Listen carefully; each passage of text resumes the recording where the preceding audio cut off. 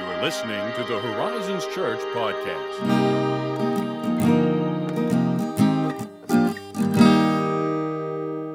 Salutations. Salutations. Salut. Salut. I'm just The old repeating French. Things now. It sounds like Mimicking like my it sounds like children. an AI just learning your language from exactly what you say. Did you see? So, I mean, every day I feel like they're like, hey, I can do this now. And it's like we are getting closer and closer to the singularity, my friends. But I saw an article in the news yesterday or the day before, as of this recording, that ChatGPT, Our best friend, ChatGPT, answered medical questions with 80% accuracy better than doctors did, than real life doctors. Like, wow. There's an 80% chance if you ask ChatGPT to help you with a medical problem, it will give you a better answer than a real life doctor. I'm never getting medical insurance again. Not related. I just wanted to say something extreme. Dang. Oh, isn't that crazy? That is very crazy. It is very, singularity jokes aside, interesting to think about how that sort of AI power will change the landscape of that sort of thing. Yeah. It reminds me, completely unrelated to what we're talking about today, and now I'm on this tangent that, why are we talking about this? Opening banter, why not? But there was a guy I read a long time ago. He was talking about writing sermons, and he talked about writing bespoke sermons. Yeah. Like bespoke furniture or bespoke art, which is a term, and maybe you know this term better than I do, but the way I understand it is like, it's like only you could do that. Like it's bespoke. Well, I would say, and maybe I've actually had this in my head wrong for a long time, but anytime I've used it, it's been like, if I got like a bespoke shoulder bag or something like that, I wanted to come up with like a physical apparel thing. And it's something that is like tailor-made especially for my needs, desires, and purposes. That's right. Yeah. Yes, so that's if it was like correct. a sermon, a bespoke sermon would be especially for the congregation with them in mind. Yes, you have nailed it. Nice. That was the correct understanding. But I think that sort of stuff will make bespoke answers and bespoke presents more valuable. Yes. Yeah. So like if you're wanting a generic answer to a question, okay, yeah, like AI can give you that.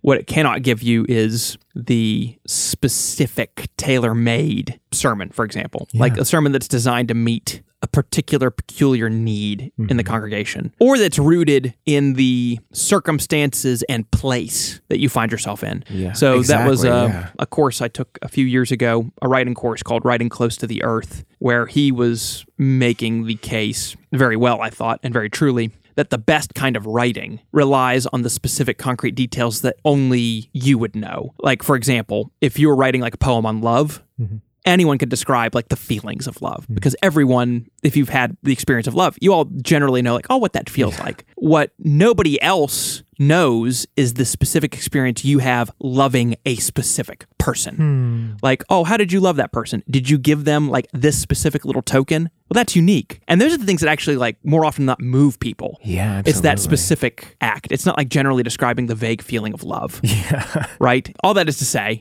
ChatGPT will do probably a lot of good things, just like lots of tools in the past have done, even when people were freaked out by them. Yeah. I'm actually not, again, singularity jokes aside, I'm not spooked by ChatGPT. Low-key, I find all these stories very fun. Yeah. Like, oh, you did this? Yeah, it's like, I'm hey, so proud of you. This is, this could, if it's like any tool, if it's used well, it could contribute to the flourishing of humanity, and it will just make, for an example, writing. That means that the mediocre writers will go away, and you'll have to learn how to write better if you want it to stand out and, do whatever. So anyway, that tangent is over now.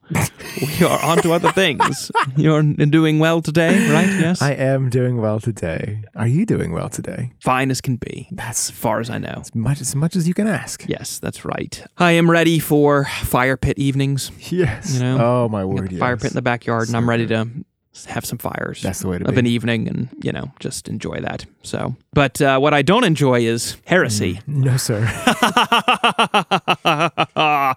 Heresy is not enjoyable. I was going to make a burn heretics joke, but I didn't go there. Instead, I made a coy allusion to it, and you all can About that later.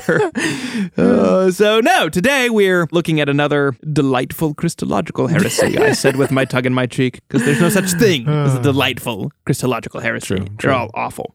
But in the last 2 episodes of this little mini-series we're doing, we considered 2 heresies that, very generally speaking, held to Jesus' divinity at the expense of his humanity. So they were cool with like, oh yeah, he's divine and God and all this stuff, but humanity, not so much of taking that. on the flesh, I don't think so. nasty, flesh bad, spirit good. But today, the categories are going to be flipped, because now we are going to consider the heresy known as Ebionism. Oh, Yes. sounds like some interesting etymology went into that term. Yes. Actually, since you've brought that up, Yeah. it's not accurate, but it's fun to read the church fathers on this, because the term Ebionism comes from the Hebrew word for poor. No. So, Oh, my word. what happened was, and again, it doesn't turn out to be accurate upon more historical reflection, but the idea was the people who held to this view initially were saying that they were just following Christ in his humility and poverty and were poor. And church fathers like Tertullian and Irenaeus and the guys, you read them, and they're like, this name is well chosen, for they have poor and low thoughts of Christ. And they are, they have great poverty in their devotion. And I mean, they just like eviscerate these guys. And it's very, it's almost like humorous to read in a good, like, oh, wow, that's very zany. But anyway, that's not where the term came from. Basically, if you were an Ebionite, you believed that Jesus was just a man. Okay. He was not the divine pre-existent Son who was with the Father from all eternity and shared the glory of the Father and the Spirit. All right. So, completely different take. Yeah. And the Ebionite movement basically sprang from the Judaizing movement that was so prevalent within early Christianity. That's interesting. Yeah, and just as a reminder, the Judaizers were the group of folks that you find Paul writing against so vehemently in Galatians, especially. That's the group he famously, because they were all about circumcision, he's like, I wish you would just go all the way. That's true. Why stop? Yeah, why, if you're going to do that, why not just keep going, brother? So yeah, these are the ones who taught that you still have to be circumcised and hold to the ceremonial aspect of the law and all that in order to be made right with God. So they're very preoccupied with the material embodied self rather than the spiritual elements. Yes, precisely. And on that note then, the Ebionites believed that moral perfection was how one was made right with God, which, was, again, in their eyes, it was a moral perfection that was gotten up on one's own steam, more or less. Yeah, of course. As one does, or doesn't, as we would say. So as far as their Christology goes, because that's what we're interested in, the Ebionites held, and we're just going to give you a smattering here. They held that there was no virgin birth, naturally. Of course. Because he's not the divine Son. Oh, right. That's right. So no virgin birth. Jesus was born naturally of Mary by the begetting of Joseph. So for that reason, they conveniently lopped off the beginning of Matthew's gospel because, it has the account of Mary and Joseph not, Too inconvenient. Yeah, it's like, well, that doesn't fit our narrative, so goodbye. Now, what's interesting about that is it doesn't mean that the Ebionites rejected the concept of Jesus as the Messiah. Oh, what? Yeah, right? Because you're not expecting that. No. It's just that in their thinking, the Messiah wasn't God come in the flesh to save his people. In their view, instead, he was, again, as the church father Tertullian put it, nothing more, humanly speaking, than a Solomon or a Jonah as far as his nature went. Okay. So, I was expecting them to equate Jesus to like just a prophet or a religious leader or something at the expense of anything like messianic. Right. So the idea that they do still hold him in some regard like that does come as a surprise. Yeah. Is it just the idea that like a mortal man took on the mantle of Messiah to fulfill a role, like as a title rather than a spiritual reality of something more? Well, yeah, it's interesting because in the Judaic concept, I think it was really rather complicated. The use of the term Messiah. Yes. Yeah. So I think it is safe to say, and this is what you'll probably hear in most sermons, and you've probably even heard it at the church, because there was this general, like widespread expectation that like, the Messiah will be this deliverer who will come to rescue us from political oppression and reestablish Israel as a flourishing theocratic kingdom. But the messianic concept was still, and to this day is still very kind of complex, depending on who you ask, how they understand it. Because you had a group of Jews who actually, There were some who held that the Messiah, there were actually going to be two separate Messiahs. Like there was going to be a priestly Messiah and then a kingly Messiah because you couldn't mix the two offices. Oh, whoa. So it's like, we have to have a priest Messiah and a king Messiah. Wow. So all that is to say is, since they're coming out of a Judaizer movement, they could say, according to his nature, there's nothing wrong with saying like he's nothing more than a Solomon or a Jonah. It's just that he has a very specific mission. So the term doesn't demand a divine nature? No. Okay. And that's where Christianity is a little more unique, is because, again, that's not a foreign concept to Scripture. Like, we're not making that out of thin air. Like, when the Messiah is discussed in the prophets, like in Isaiah and Malachi, you get very specifically God saying, I send my messenger to prepare my way, and then when I come before you. And it's like God speaking, but it's a man who's appearing. Yeah. So you get this weird, like, dichotomy, apparently. And what we, of course, understand is, Jesus did that because he's the God-man. Like, Of course that makes sense. Right. And they're like, and of course, if you're a practicing Jew and you reject Jesus as the Messiah, you're like, no, that can't be. I mean, right? That makes sense. Yeah. So anyway, as far as that goes, it's not entirely surprising that the Ebionites would do that. And it was at his baptism that Jesus received that mantle of messiahship. Okay. That was the turning point in his life, at which he received not an affirmation of what he always was, which is what we think. Like, we have the Father, again, saying, you are my son, with you I'm well pleased. Yeah. And we're going to say, that's just an affirmation of who Jesus has always been. Right. He's always been the divine son, beloved from eternity. But the Ebionites are going to say, no, his baptism, when the Father speaks, that's something new happening. It's an initiation or something. Yes, right. He has now been made the anointed son. Okay. And the deliverer of God's people. Actually, interestingly, the Ebionites had something called the Gospel of the Hebrews. Oh. And they took the baptism event out of Matthew 3 and added a whole bunch of stuff to it. As typically, you can always tell kind of again, here's just a fun aside for all you listeners. The Gospels, like, we have the miracles in the Gospels, of course. Mm-hmm. Aside from that, if you compare it to other written accounts of like gods coming to earth and things like that in like pagan literature, like Roman, Nordic, all that stuff, it reads nothing. Like, it is so bland and boring comparatively. Like, I'm sure it's like, I think we think like, wow, these are the Gospels and the miracles. It's like, no, this is not the kind of thing you would write if you were trying to make up a god figure coming to the earth. You'd have some mythology that's almost cartoonish in nature. Right, you do. Yeah. And it's interesting because you can normally pretty quickly tell pseudepigraphal, which is another way of saying like false writing, because it looks more like, this sounds more like somebody imitating like Greek accounts of Zeus than it does the gospel authors. Yeah. Which is another topic for another day. But you get that here with Jesus' baptism and the Ebionites. So, in other words, in their view, Jesus only received power to fulfill his mission as the Christ. And then that was it. Like, he received power from God. He was just a man. Boom. No pre-existence, no divinity, nada.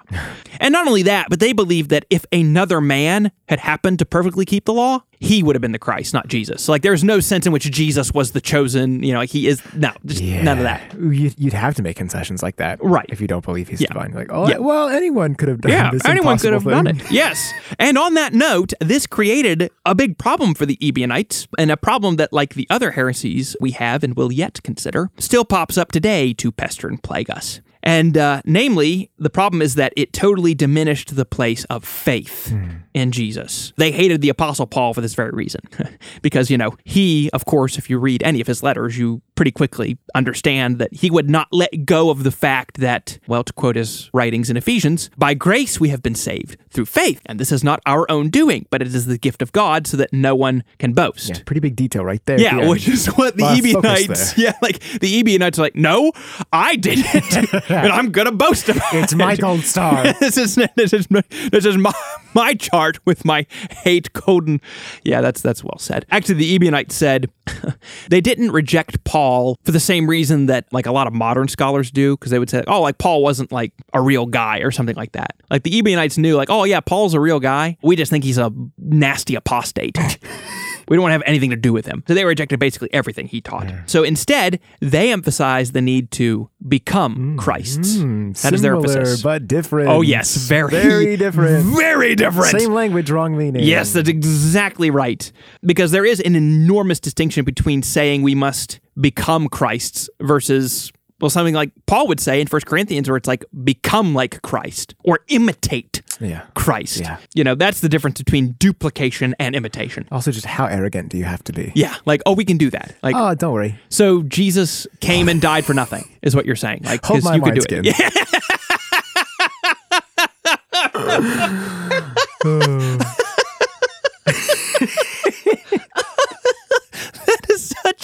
That is a bespoke joke. That is really, that is a layered joke. And that's scripture. There's so much there.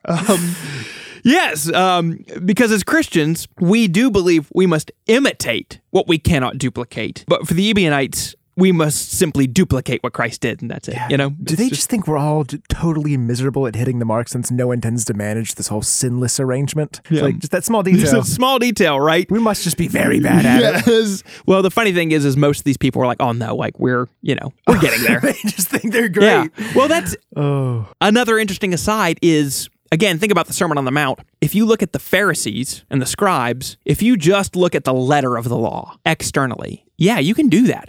Like, I've never committed adultery. Oh, I see. I've never murdered. Yeah. When, of course, Jesus comes along and says, no, adultery, the command to not commit adultery was never merely about physically having relations with someone not your spouse. Like, that is part of it, but that begins in the heart. Yeah. And that's a sin. And so, if you're an Ebionite and all you're considering is the letter, of course, you could feasibly do that. Yeah. Can you keep your heart from ever not having inappropriate thoughts? Like, hopefully you're mortifying it more and more, but good luck ever, on this side of eternity, completely purging that. Yeah. So naturally, the results of that kind of belief are neurotic and horrific because, as we just said, you're either going to think you are becoming a Christ and then become an arrogant, self-righteous tyrant who would be intolerable to be around, which is what the Pharisees and scribes ended up becoming as a precursor to that, right? Or else you'll actually have the realization you're not becoming a Christ and you'll live in abject depression and fear, which is, you take a guy like Martin Luther, who wasn't an Ebionite, but like he had that idea of I need to keep the commands, I need to keep the law, which you do, but he's there's no way I'm ever going to be accepted. Right. And unfortunately, many people today, though not specifically Ebionite, hold to that kind of Christology, which is again why we're talking about all this. Yeah. Even like without the name, I think you can see both the diminishment of like Christ's divinity as well as this obsession to reach like an impossible metric of.